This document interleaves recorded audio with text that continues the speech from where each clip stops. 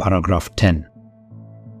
The Supreme Judge, by which all controversies of religion are to be determined, and all decrees of councils, opinions of ancient writers, doctrines of men, and private spirits are to be examined, and in whose sentence we are to rest, can be no other but the Holy Scripture delivered by the Spirit, into which Scripture so delivered, our faith is finally resolved.